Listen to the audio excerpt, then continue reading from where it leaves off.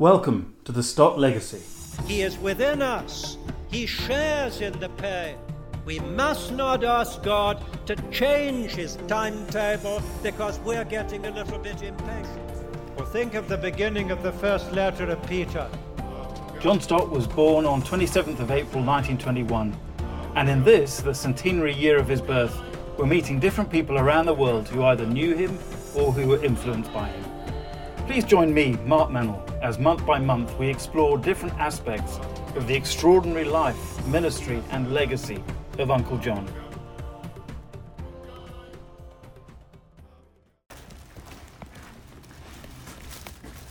Ben, come in. Hi. Shall I shut the door? How are you? I'm fine. How are you? All right, nice to see you. I've just returned from a study trip to the United States, and while there, I managed to pin down some time from his busy schedule to chat with Professor Jerram Barrs. Originally from Britain, Jerram has taught at Covenant Seminary in St. Louis since 1989 and was recently appointed as the first Francis Schaeffer Chair in Apologetics. That's especially apt because he was a student of Schaeffer himself and was involved for many years in the English branch of the LICC Fellowship, the ministry set up by the Schaeffers in Switzerland.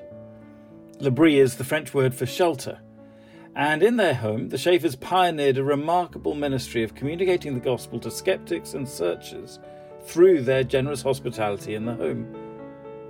Regulars will remember the conversation I had a few episodes back with Greg Johnson, in which he discussed the extraordinary legacy of four leaders when it came to the sexuality debates: C.S. Lewis, Billy Graham, John Stott, and of course Francis Schaeffer.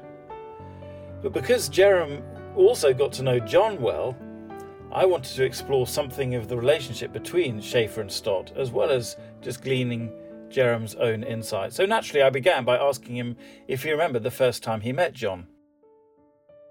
It was extremely intimidating, but it turned out fine, because this was the kind of person he was. What happened was, I had read lots of his books and just loved them. And I guess the most recent one I had read right then, I just bought his commentary on the Sermon on the Mount. Mm-hmm. And I got it, it arrived the day I was going to Poland. I did a lot of lecturing and preaching in Poland in the 70s, late 70s and early 80s, before the fall of communism there. And I got a copy of this book and started reading it on the plane. And I read it from cover to cover. I didn't stop till I Did you get off the plane? Yeah, I didn't go to sleep that night in Poland in the house I was staying until I'd finished the book. Wow. I was so delighted by it. It was such a helpful book and such wonderful exposition. And I'd read quite a few others of his books as well, of course. Anyway, what happened? I preached a sermon on Remembrance Sunday one year in November. And for some reason, word of that got around. I mean, I was just a little church down in Hampshire, but the IPC... This is when you were at L'abri? Yeah, at the IPC there, which we had founded in the area. And as a consequence of that, I got invited to take part, and I don't know how he got hold of the sermon, but I got invited to take part in a 3-part discussion on nuclear deterrence. Because in the sermon I had said I felt that was necessary and just. And I think it was just after I'd come back from one of my trips to Poland, where everybody I ever met in Eastern Europe was very thankful for the West's deterrence towards the Soviet Union. Just very appreciative. And so I had spoken about this, how necessary that was, given the nature of the Soviet Union at the time, and saw it as part of the Just War tradition. Well, the 3-part discussion a public discussion I was invited to take part in, had Alan Kreider, who was the head of the London Mennonite Center. He's an American from Indiana. And therefore pacifist. I'm a pacifist. And then John took the traditional just war position. That's why I was so interested when you said he'd originally been a pacifist. By this time he wasn't. He was defending the traditional just war position. And I took but he was opposed to nuclear deterrence. And I took the position of defending nuclear deterrence. So I was very intimidated. I mean, the first time I met him, I had to disagree with him. Goodness. You know, this By guy... invitation. Yeah, by invitation, who I respect so highly. You know, and he really knew nothing about me. And, you know, I knew quite a bit about him, obviously. And so that was intimidating, but it went very well. And he was so gracious, even though we disagreed on the issue fairly passionately. And as a consequence of that, we then had half a dozen of these meetings around the country. The same trio? Yeah, the same trio. And so I got to know him in that setting. And very quickly stopped being intimidated. I mean, I never did anything but admire his intellect, his biblical wisdom, his personal graciousness, etc., and lots of other things about him. But those debates were quite difficult because I was treated as if I was some far right-wing person, right, which I'm not, and I never have been. And treated by people in not by him, by people in the audience. Right. Yeah, I mean, I remember one we did in Cambridge. I guess maybe it was in Trinity. Catherwood was the... Fred Catherwood. Sir Fred Catherwood was the chairman of this thing. He was a Conservative member of the European Parliament. That's right, at that time. And he honestly didn't handle it very well because the audience just attacked me and he didn't stop them. Right. Yeah, I remember one young man standing up and saying, "I'm so sorry for, I gather you have 3 sons. It must be awful to have you as a father." You know, I just can't imagine how violent and domineering you are and things like this. So they really knew you very well then. Yeah, you know, and this is people in the audience, and you know, and he should have rebuked them, which he didn't. Yeah. And so I had to try to defend myself in that setting and say, no, you know, you misunderstand me completely. The fact that I have these convictions, and in that context, I then spoke about Eastern Europe. By that time, I'd been to Poland several times, in Hungary. And everywhere I went, people were in favor of Western deterrence. As a counterbalance? Anything to stop the Soviet Union advancing any further. Right. And people wouldn't believe me when I said it, though they'd never been there. So that was challenging, but John was always gracious. But we became friends through these, and then he asked me to serve on the board of the London Institute. Right. So then I got to know him in a much more personal setting. Went to his flat several times. You know. So the London Institute for Contemporary Christianity, LICC. Yes. So in the 70s, that's around the time that's kicking off, isn't it? Yes, that's right. Yes, so fairly early on. I don't remember the date. I probably got it in my files somewhere when I got on the board, but it was fairly early on. But that gave me the opportunity to get to know John more personally.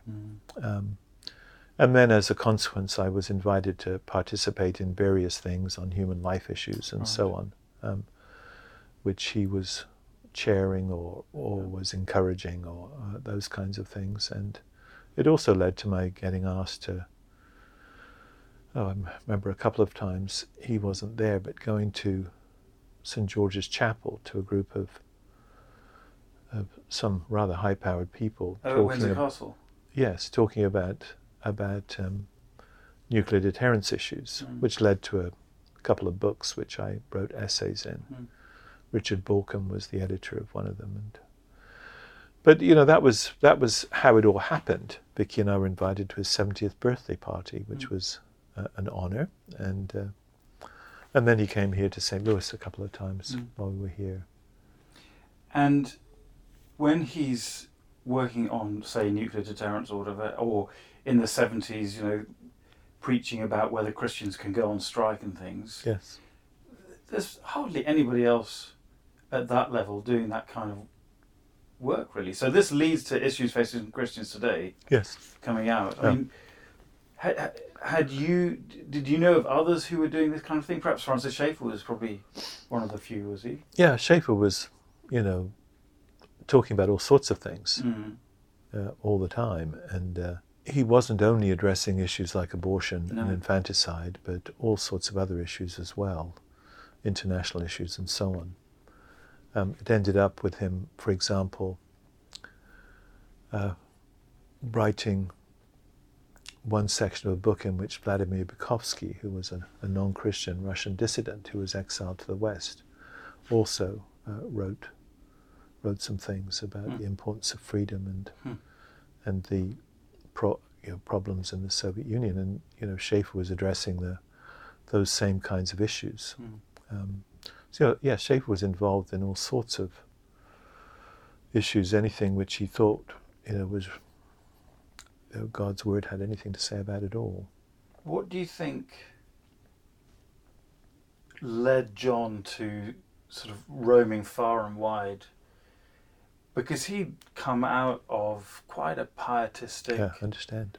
sort of Christian youth camp culture. Yes. Admit, believe, come and go to heaven type of thing. So Yeah. suddenly, by the 70s particularly, he's roaming far and wide. Yes. How do you think that came about? I don't know him well enough to know, but I think it's just a natural consequence of really studying the Bible. Right. Once you believe God's word is true, anything it speaks to is important, and it's not possible to read the scriptures without seeing it. It's addressing every aspect of human life, not only in the Old Testament law, but everywhere else. Right.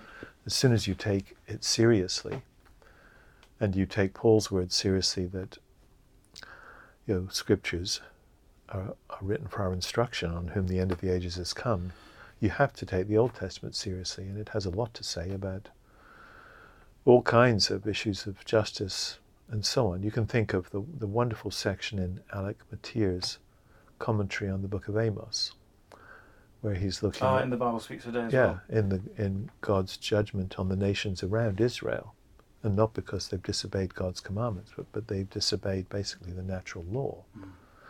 So I think anybody like LICC or John Stott, who's taking the Bible seriously, is going to have to start addressing all the issues that are up for grabs in the culture. Jerram explained how Francis Schaeffer also tackled wider contemporary issues, and in fact did so right from the early days of his ministry. He'd come from a non-Christian home, though his parents did attend from time to time a pretty liberal church. Schaeffer was converted mainly through reading the book of Genesis, and subsequently, of course, the whole Bible. He felt a call to ministry, and Jerram told me what he got up to during his time at college. He got to know the janitor at the college, who was black, of course, in those days, mostly today still, and became very good friends with him.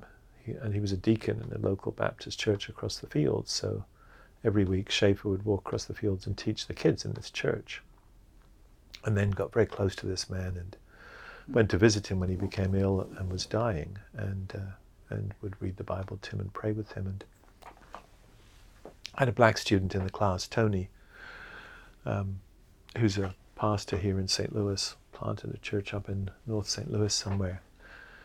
And he suddenly stopped me and he said, "Jerram, when was this?" This was the 1950s. And I said, "No, this was in the 1930s. He just started weeping. And nobody had ever taught Schaeffer about issues of race. He just read the Bible. And so he thought, yeah, of course you treat people with decency and integrity because they're made in the image of God. Goodness. So that's who he was from the beginning, And if it was bad in the 50s and 60s, it was much worse in the 30s. Yes, exactly. Yep. Goodness. Yep. So Tony was just deeply moved. I mean, it was very, very, it was just beautiful. But I could tell so many stories like that about Schaeffer. So from very early on, he was speaking into all kinds of issues just because he saw that the Bible does. And then once L'Abri began, in the middle 50s, they moved to Switzerland in 1948. and settled there, with nothing to go to, just starting from scratch, absolutely scratch. He went with the commission to strengthen the things that remain. He'd gone over in 1947 for a 3 or 4 month trip. The mission board of the denomination sent him.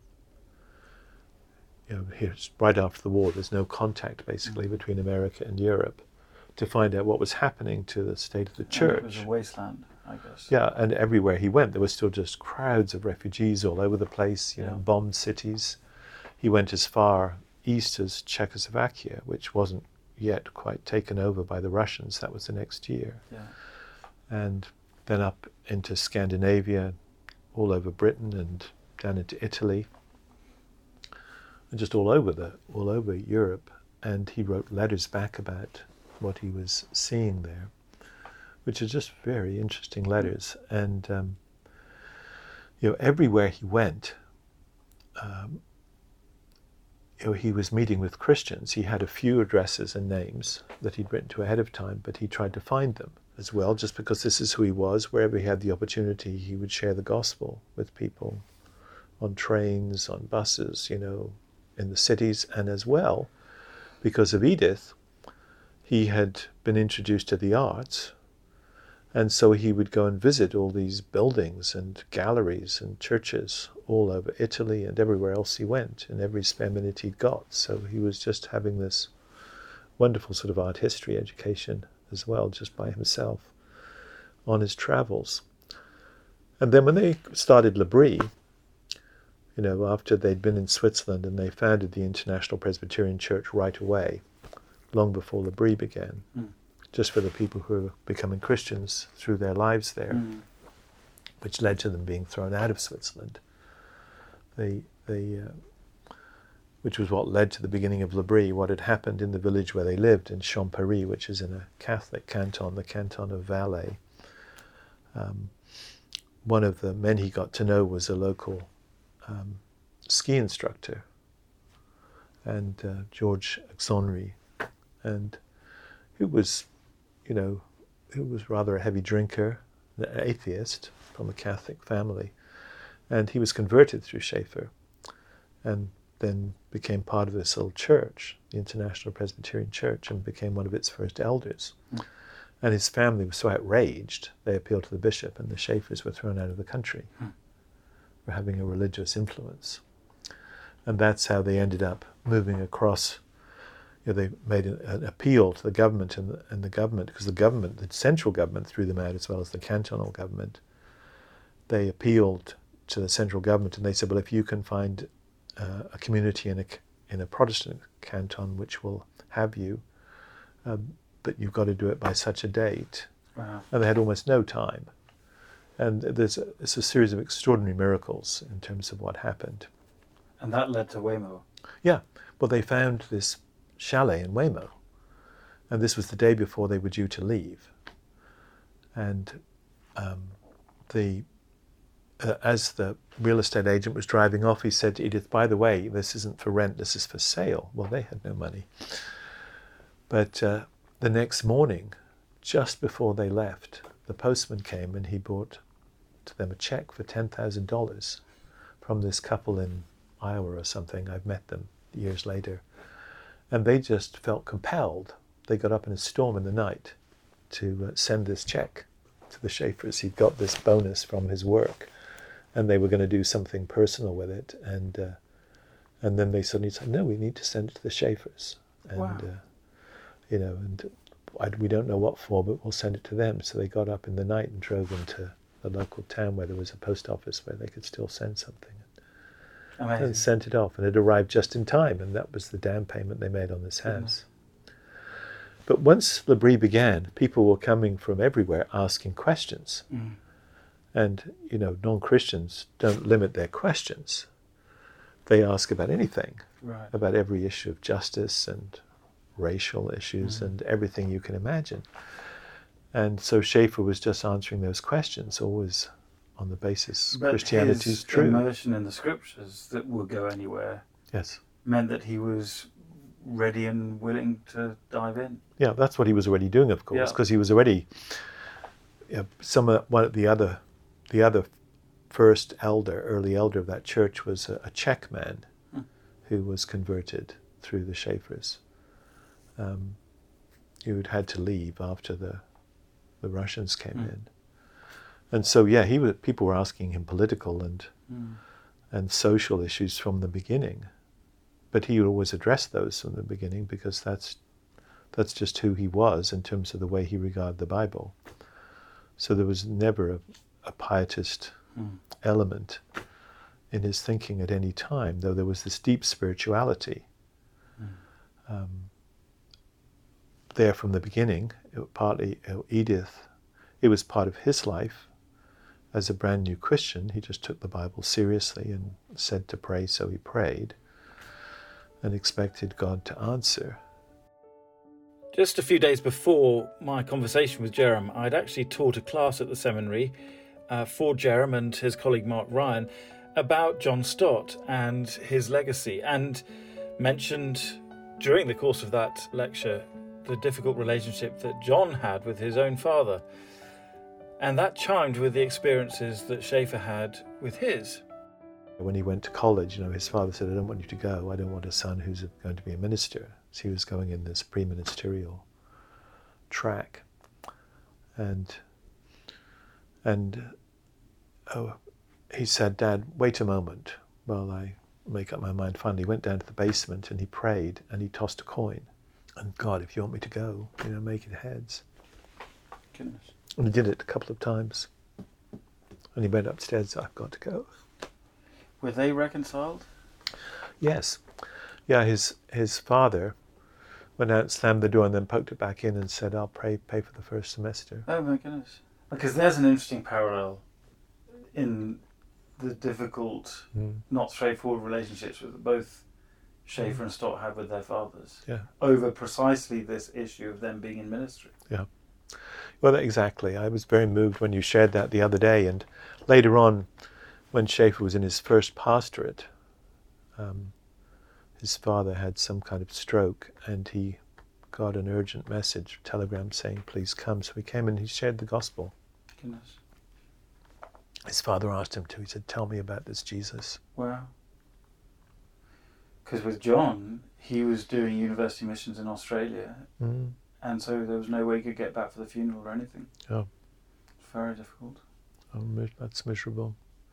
One thing that struck me, and you can correct me because I may have got this wrong, but I had picked up, and I'm not entirely sure where from, that there was a degree of suspicion between Stott and Schaeffer.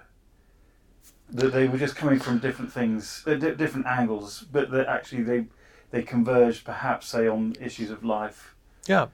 Not really, I don't think. No. What did happen was this.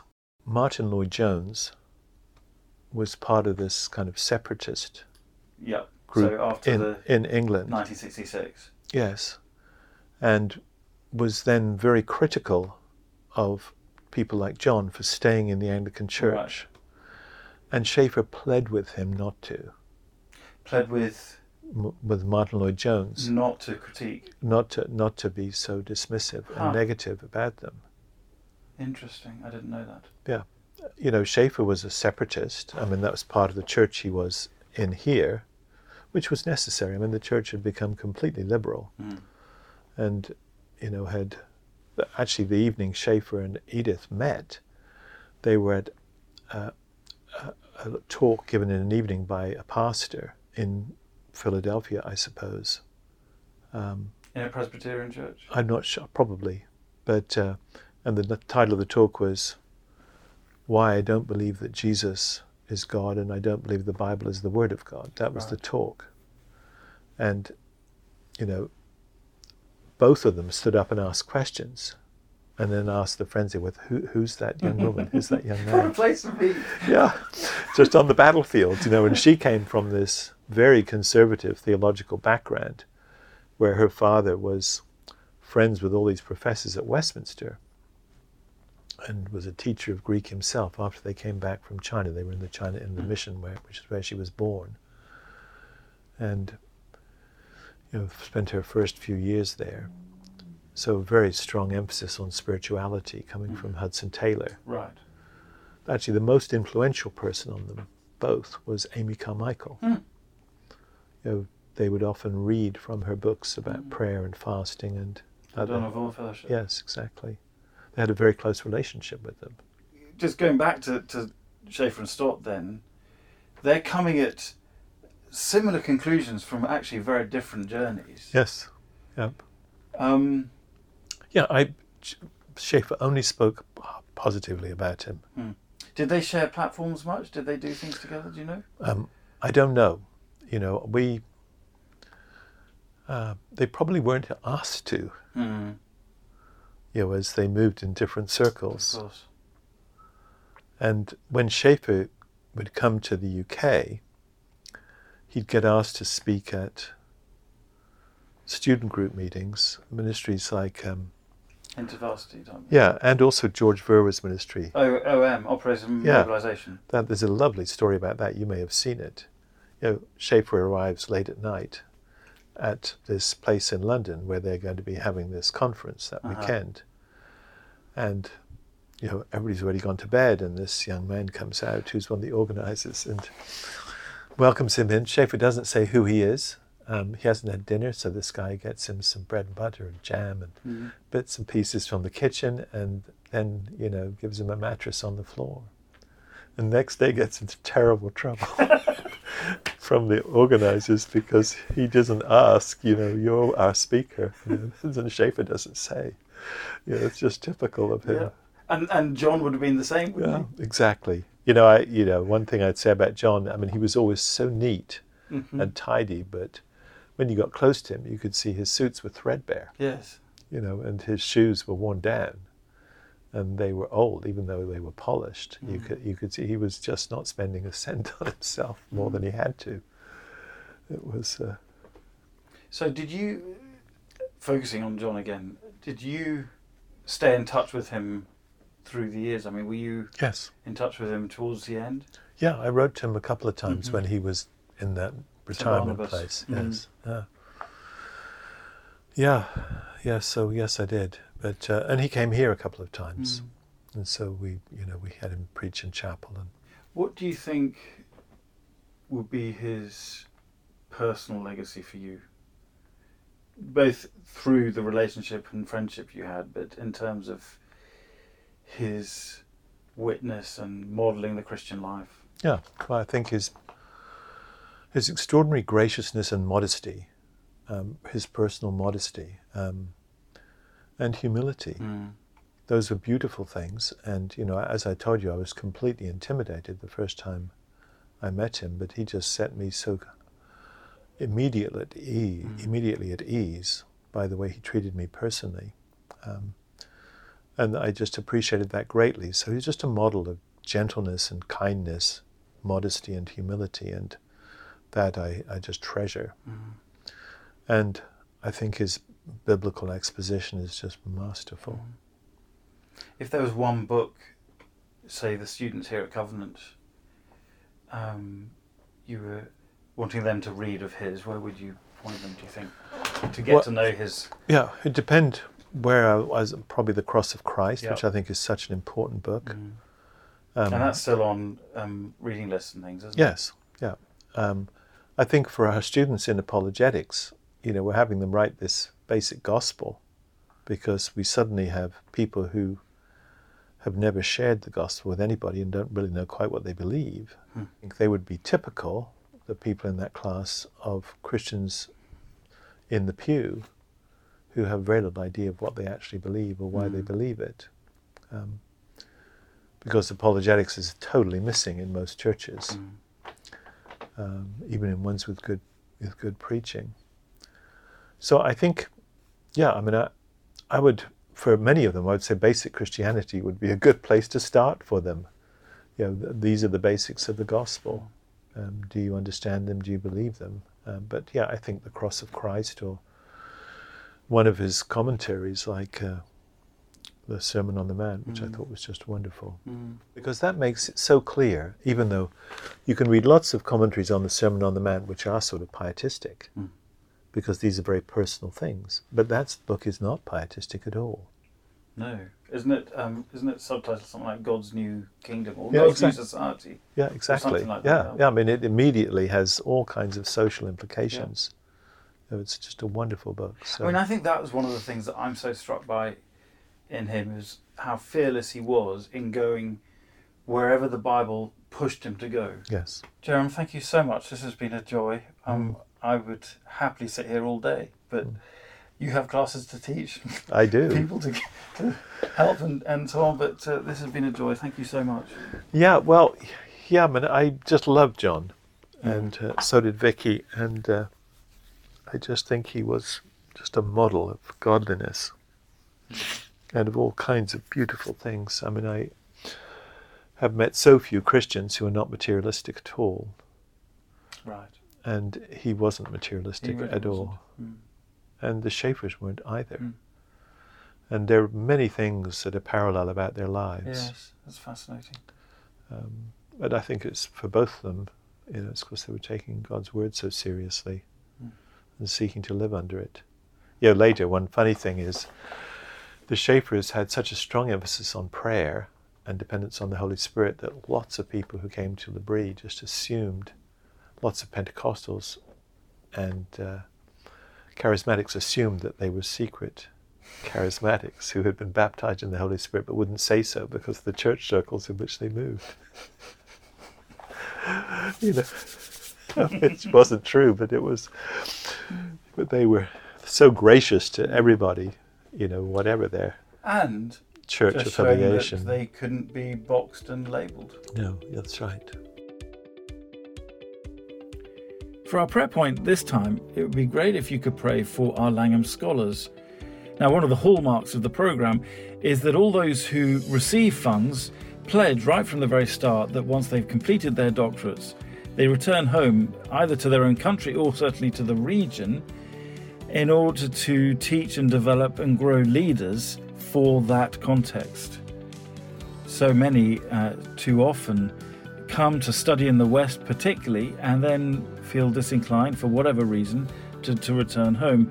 And so, therefore, the church that they're from fails to benefit.